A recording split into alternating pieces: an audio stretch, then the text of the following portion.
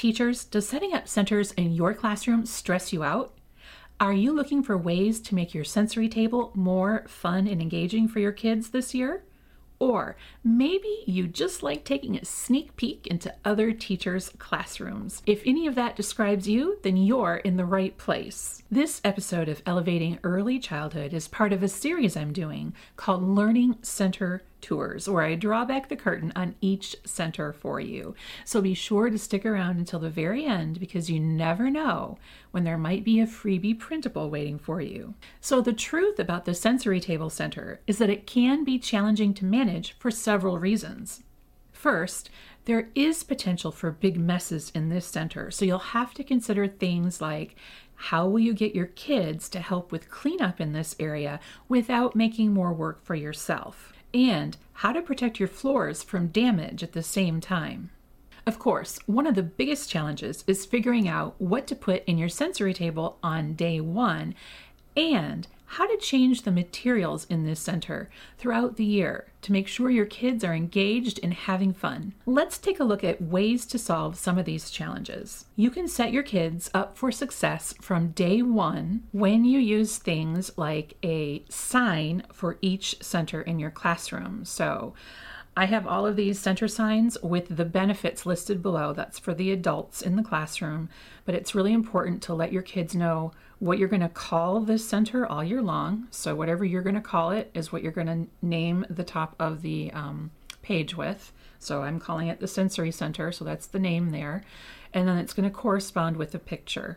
So we need visual cues to help our kids understand, because young children learn in pictures up until about the age of 6. So this is for preschool, so we're talking about children ages 3 to 5. You need to have the name, and that name needs to stay consistent all year long, and you need to have the matching picture. And I also have a set where it shows kids, there's a matching set of these types of things in smaller form in cards if you wanted to do like a choice board or something. But the words are for the adult, the picture is for the kids, and the name is to remain consistent. So that's going to really help your kids understand where they're going to go to play, right, in this center, what it might look like. Of course, it's not going to look like this all year long. And they're going to also know that the name is always going to be the same. So that's really going to help them understand more about the center and how it's going to work. And then you're going to use this sign when you're introducing the center, which we'll get to in a moment. So next up is the I Can cards. And so these are in my I Can card collection, and I have one for each of the centers that I have signs for. And so this one is obviously for the sensory center, and it just says I can with a green thumbs up, meaning yes, we can do these things. I can touch. Now I just contradicted myself, because here it says I can keep it out of my mouth. So it's still a positive statement, but it does have a negative circle around the top. This is perhaps one of the most important things you're going to teach kids about in this center, is not to put it in their mouths. Of course, if you have students who are still mouthing items, then maybe a sensory table is not for you. But generally speaking, in the 4-year-old classroom, sensory table is perfectly appropriate.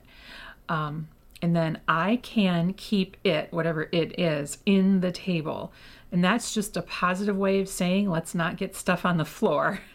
And then, of course, I can sweep up. So after we are finished playing, we are responsible, we meaning the children, are responsible for sweeping up any messes that might occur. Of course, if it's water, you might have a different type of cleanup that you do. But these are just, there's 4 for each one. And they're very simple I can statements that are positive instead of negative. And this would be placed right near your sensory center so that it's in the kids' view. You can also cut them apart if you'd prefer to put them in left to right direction. And these are really going to help your kids remember the suggestions that you're making. Of course, you're going to have to introduce them to this. If you just put it in the center without talking about these things, then it just becomes decor. And now going back to my freebie, my first 10 days of school lesson plans for preschool, there's a simple guide to what goes in each center for the first day of school. So you can look at it, and because sensory is one of the most popular centers, along with Play-Doh and art, dramatic play, and blocks, these are the basic materials that I'm going to have out on the first day. I'm not going to add anything until they understand how this center works, how to clean it up, how to go there, clean up, use the materials appropriately. So these are just going to be very simple things. You could also do water and scoops, sand molds. If you're doing water, don't use those, and containers so that they can scoop and pour, because that is one of the main focuses of the sensory table. It's not just to keep kids busy, but it also encourages scooping and pouring, which are great fine motor skills, right? And also you can do volume and all kinds of things in there as well. But this is on the first page of my first 10 days of school lesson plans. And then we have the introduction. So there is a script, a written script, if you would like to use it word for word or just take it as a guide to follow when you're introducing that center to your students. All the words are there for you. And it also serves as a springboard to remind you of what you need to be telling them, because I can't tell you the number of times throughout the years that I would forget just one thing when I was introducing a center, and then that would be like catastrophic, right? So we need to make sure that we are listing all the things that we need kids to know in the beginning of the year about using the center. So we're setting our students and ourselves up for success during center time for the entire year when we follow these scripts for introducing. And of course, you're going to use them again throughout the year to reinforce or remind. And if you're watching along, you can find the link to my first 10 days of school lesson plans in the description box below. Just click where it says show more and then scroll down to find the link to this freebie. If you're listening along, go to prekpages.com and type in first 10 days of school into the search box. Now I'm going to turn the camera around and give you that sensory table tour that I promised, and we're going to take a look at some tools that you might consider putting in your sensory table. And these tools are good all year long. They're not tied to a theme or a season, but they are proven to be effective at engaging children in the sensory table center. Okay, so here we are in my sensory table center, and you can see there in the back, we have the sensory center sign and the cards that say I can. So the pictures are for the kids. I can touch, I can keep the things out of my mouth, I can keep the things in the table, and I can clean up. And now we're going to go top down. And in this particular center, I have the IKEA sensory table. And it's like a multifunctional table where you can put this little slat in the top and make a desk out of it. The alphabet thing you see on the right, I got that on Etsy. It was a custom thing. Somebody got the genius idea to make little custom inserts for these IKEA sensory tables, and so I will link that in the show notes below or over on Pre-K Pages, search sensory table. So right now in my sensory bin, I have oatmeal, and I know that a lot of you, depending on where you work, are not allowed to use food. This is what I had on hand, so this is what I'm going to demonstrate with, but you choose whatever sensory bin filler works for you. And inside my Center Essentials Guide, you will find all the different tools and toys that you can put in your sensory table. So let's start with the obvious here. And the obvious are these cups, right? These measuring cups. The red ones I found at the Dollar Tree, and the green ones I found at another dollar store at some point in my career.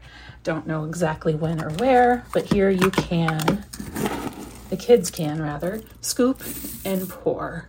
Scoop and pour. And that is the basic premise of the sensory table. They're scooping and they're pouring. And then I found this really cute scoop at IKEA not long ago, and I like this one a lot.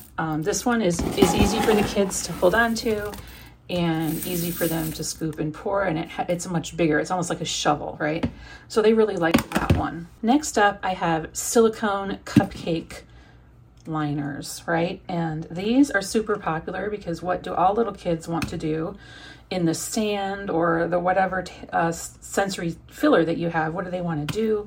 They want to play birthday. So they can make little birthday cakes. And I have a whole list of different types of activities you can do in the bin with different materials. But if you were using sensory sand or something like that, they could make little cupcakes and then just throw in some birthday candles, and they will be engaged for a very long time. And of course, no sensory bin would be complete without these measuring spoons, right? So I have a whole set there on a ring, and I took them off. This is just one of them. But they can also fill, because these are smaller cupcake liners, they might want to fill them with the small muffin cups. Then of course I have some bigger ones right there. You can see there's larger ones. Those are really good for sand as well. Next up, we have the handy scooper. And the handy scooper is exactly what it looks like. You can scoop and pour with these. Obviously, the kids are getting lots and lots of fine motor practice when they are using the handy scoopers because it's basically mimicking the scissor skills. These are excellent with water because they have little sieves in them, but they can also completely pick up whatever other material you have, and they love doing that. These are especially fun with pom-poms too. Next up, we have these gator grabbers, and gator grabbers are perfect for little hands. They have little grippy teeth on the inside so the things don't slip out of the mouth, and they can pick up smaller objects in the bin. So if you were having pom-poms in your bin, these would be perfect for picking up the pom-poms and transferring them to the muffin liners or whatever. So these are called gator grabbers, and the scoopers are handy scoopers. I have links to those in my Amazon storefront for you, linked below this video. This next one is for water play. So if you have water in your sensory bin or table, turkey basters, and you get those at the dollar store. Don't spend a lot of money. Don't order them on Amazon. Go to the dollar store. And my kids absolutely love using turkey basters in the sensory table. And when they squeeze the bulb, right, it's great fine motor practice because they're highly motivated to squeeze it and release the water. Of course, you have to set some boundaries about what you can and can't do with the turkey baster. So next up, we have these tongs. And these are just some tongs I found at Walmart a couple years ago. They used to come in all different colors, but you can find tongs just about anywhere. I like these because they're metal and they're very sturdy. Some of the plastic tongs don't last very long, so you can use those to pick up things in the tub. Kids love them because they're like an adult tool that they don't usually get to play with. So next up, I have like a little scene set up here. So here I'm kind of turning my sensory table into a small world play type of a scenario. So I just have little plastic farm animal figures and some little wooden pieces there. I got those at the Target dollar section a long time ago, like 5 years. But you can find things like this at the dollar store. And so now the kids can play in the sensory table, and it's also a small world experience, and that's perfect for oral language development as well. And of course, over here on this side, I know you want to see that, that is the insert to my IKEA sensory table that I got on Etsy. And it has these little cutouts for the letters of the alphabet. So one thing you could do, maybe after reading Chicka Chicka Boom Boom, you could hide the letters in your sensory table, whatever the filler is you're using, and then they can fish them out with tongs and then place them on this little mat here. The one thing I will tell you about the mat is that it only works with the very flat letters, not the fat, chunky letters. So like things like the letter W, the letter X, the K, the M, they all need to be the flat type of letters to fit into those slots. So that is my sensory table. I hope you got some ideas you can take back and use in your classroom. And the number one thing I want you to remember is to always put a little broom, a little dust broom, and a little dust pan underneath your table or next to or on the wall, wherever so that your kids can help clean up. And I put several of those in a little bin under the table. And finally, we're going to take a look at the Sensory Essentials Guide. This is another free printable that you can grab, again, in the show notes or in the search box at Pre-K Pages. Just type in Sensory Essentials Guide or look directly below this video and you'll find it. And this is a guide that I created with all things sensory inside. I also have a blog post, which I'll link as well at Pre-K Pages, but it talks about the mess and how to clean it up and solutions for that. It talks about how many kids, where should you put it, what size bin do you need. It talks about safety tips and the controversial use of food. I address that in there. And then I have a list of fillers, and there's a link to a clickable page where you can get those links. The same with the tools and toys, same thing. And finally, at the very end of the guide, there are pages of different types of sensory bin setups to go along with your themes or your holidays as well, and non-food sensory bins too. There's the seasons there. So there's a whole list of those. Those are clickable. You click on each one and it takes you to the full blog post with a materials list and all that good stuff. So this is a free printable, again, available in the link below in the show notes if you're watching along, and over at Pre-K Pages, type in Sensory Bin Essentials. See, it pays to watch or listen to these episodes all the way to the end so you can grab your freebies. And I like to end with some troubleshooting tips because teachers always have questions when I get to this point talking about centers. And so the first one is, what if everybody wants to go to that center? What am I going to do? Now, there are a number of ways you can do it, but if you really want to get the most impact out of center time for your kids, when I've talked about this before, you can go back and watch or listen to some previous episodes where I talk about this. The true purpose of center time is not to get children to play with certain things to learn certain skills. I talked about that in last week's episode. But it is rather to help them understand how the world works. And so what they're doing is negotiating their space and their materials. And so that would be like a problem-solving opportunity. And that's really what we want our children to be doing during center time, is practicing their executive function skills, right? Because those are the most important things that we are developing at the preschool level, because they're things that kids need to be successful, both in school and in life, lifelong. These skills are so important that if they're not developed at a young age, they can really upset learning going forward. So we really want to help children encourage the growth of their executive function skills, and taking away the opportunity for them to negotiate materials and space and problem solve can really have a negative impact on executive function skills. So that's really the purpose. But then again, I'm a realist, and I myself have used methods in the past where, there were dots on a piece of cardstock, those types of office colored dots, stickers, and then they would clip their clothespin on. I used that for many years. And then there have been times when I had super small class sizes occasionally, where I didn't need any of that. There wasn't even any need for it because I only had like 10 kids. What did they have to fight about? I had enough stuff for everyone to play wherever they wanted. And it was more of a challenge to get like more than one kid to go to a certain center so that they would have a playmate to talk to, right? An oral language.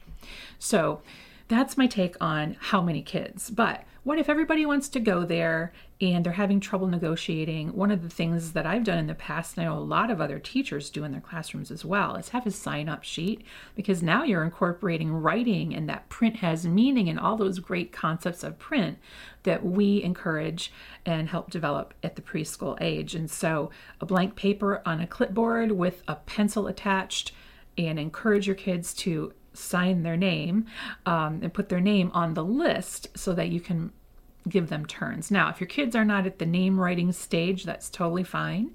One thing we did in Head Start to alleviate that, because I had a 3-year-old class and a 4-year-old class, was they each had a page full of stickers from the computer printer, with their names on them, and they could place their sticker on the sign-in thing, or the waiting list, right? It's a waiting list. And then I always had at Head Start, I always had another person there who would then call out, okay, now we have another opening in the dramatic play or whatever. But you're the judge because you have, you know your own students. I don't know what age group you work with. So you decide what works best for you and the age group you work with. But the clipboard method is really a good way. And then you're going to want to have, along with that, like a stand timer or a time timer, because once kids know that their turn might be ending, it can get a little tricky. And so you want to let them know that we want everyone to have a chance to play in the center. It's very fun, and we know that, but it's time for someone else. So then you can use the timer in that case so that they will know when it's time for them to give somebody else a turn. That's one way to do it. There are many ways, like I said. So there you have it, my sensory table tour. Be sure you rate, review, and subscribe wherever you get your podcasts. Until next time, I'm Vanessa Levin. Onward and upward.